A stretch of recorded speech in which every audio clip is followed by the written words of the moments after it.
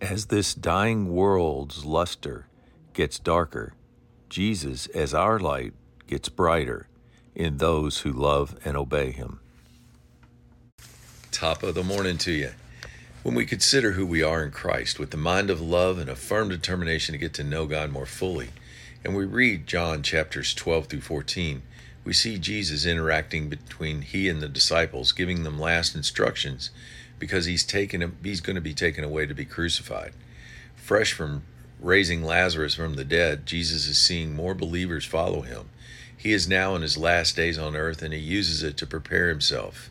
Physically, 12:3, Mary took some expensive perfume and washed Jesus' feet. He later described this as a sort of an embalming. 12:13, the crowd of people who believed formed to honor Jesus by hailing him as King of Israel.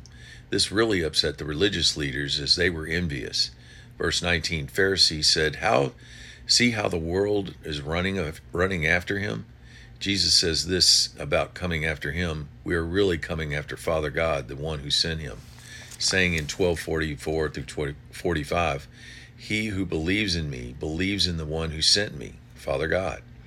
In 12:36, Jesus tells his disciples, while you have the light, believe in the light so that you may become sons and daughters of light and be filled with light. 12:46, Jesus, I have come as a light in the world, so whoever believes in me will not continue to live in darkness or sin. Jesus is the light, but where does he shine his light?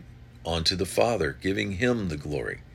After the Last Supper in 13:2 through 16, Jesus physically demonstrates his love by washing the disciples' feet. Then he gives them a new commandment in 13:34, you should love one another just as I have loved you.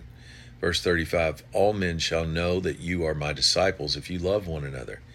Jesus realizes he's hitting them with some hard messages, so he tells them in 14:1, don't let your hearts be troubled. Instead, believe, trust in, and rely on God and me. He tells them he is going away to prepare the place for them, but he will return. When the disciples ask for directions on how to get to Father God, 14:6, Jesus says, I am the way, the truth, and the life. No one comes to the Father except through me. After all, 14:9, anyone who has seen me has seen the Father. Then he lays this good news on them in 14:12.